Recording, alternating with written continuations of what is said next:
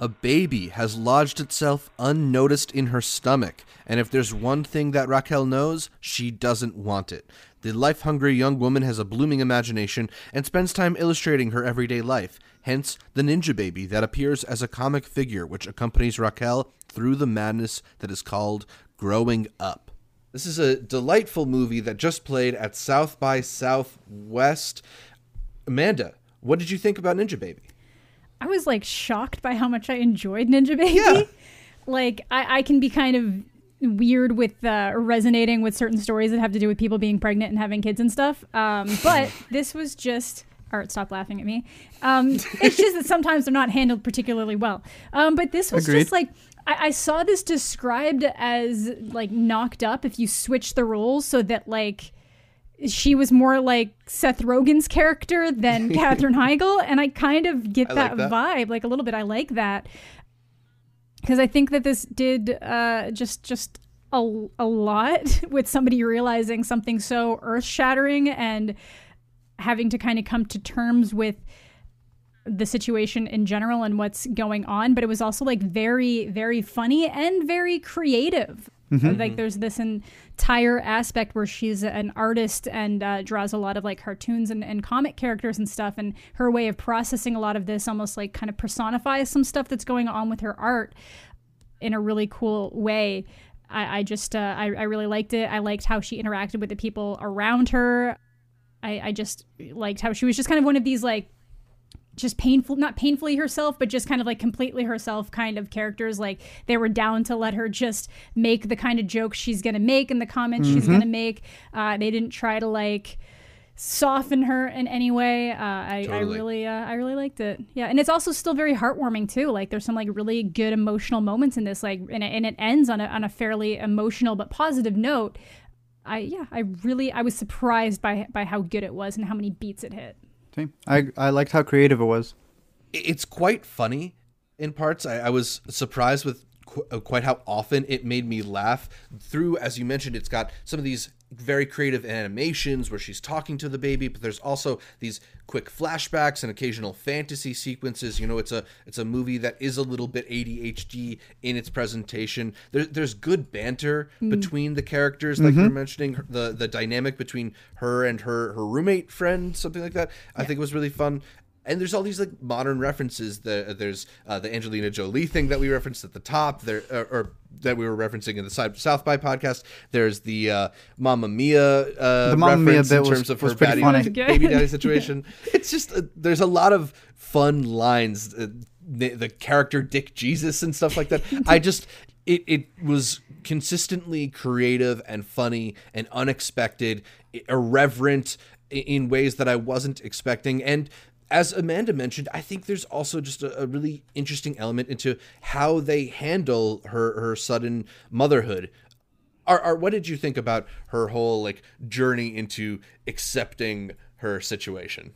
I thought it was hilarious because she's literally just wants to go about her day. The way that they go about her is that she doesn't shower. If she doesn't feel like showering, she doesn't feel like showering. She's just chilling. I think that was the perfect comparison to be like, what if she was what would quote unquote be the dude in the scenario? And I think they play with a lot of those aspects of it because even with the Dick Jesus character, right?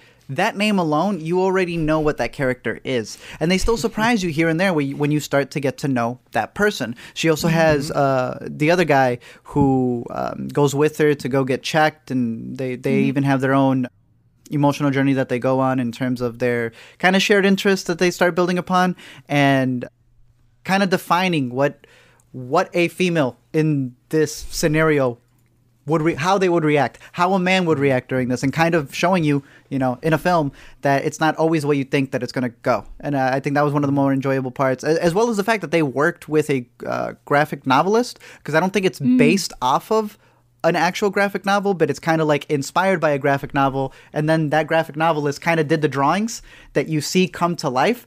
And those are always interesting because she's like arguing with the Ninjababy, who's obviously not there, but it's kind of happening. And I think that was a motif that we all liked in a couple of other movies as well. The protagonist kind of having text around her and arguing with what's really in her head. And I thought they did that very well.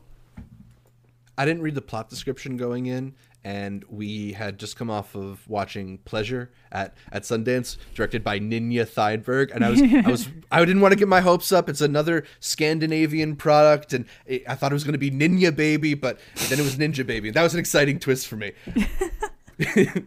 Amanda, something that I really appreciated about this movie is, even though there is this whole journey into becoming a mother, I think similar movies maybe do a little bit more of a miracle of life approach and like an accepting of your role as a mother and coming to love your baby in that way. And I liked some of the aspects of Ninjababy that kind of averted that.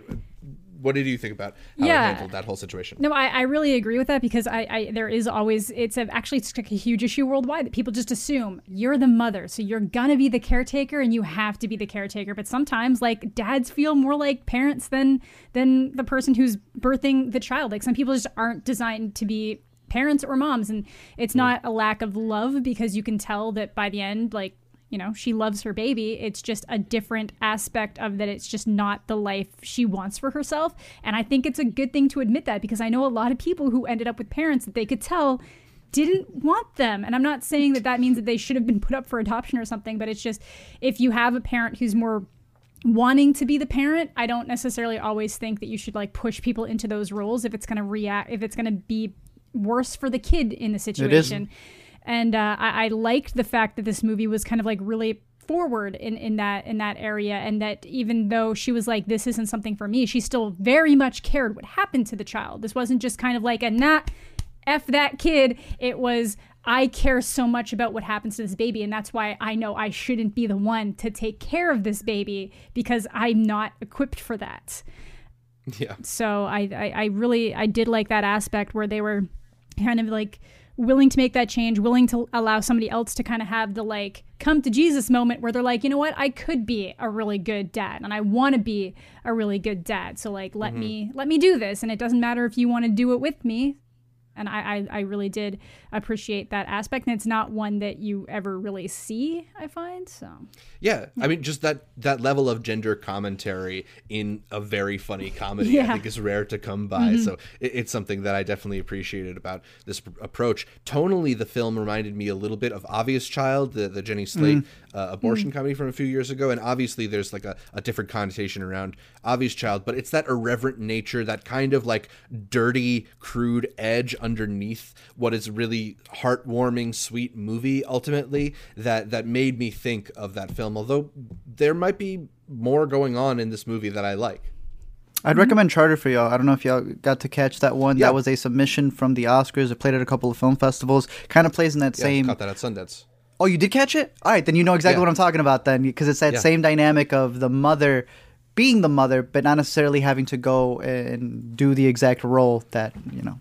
Not being maternal. Yeah. Exactly. Yeah. So I think that there's a lot of movies that are covering that, and I think that in particular here, Ingvild, I hope I'm saying her name correctly, did a great job at showcasing that in a comedy. Because usually you see this in dramas, and it'll always come off heavy-handed just because it's a drama. So to play it off in a comedy and seeing these characters, these people live, gives you a different connotation. You know, to actually see it on screen showcases a different perspective to people that usually isn't shown. Yeah.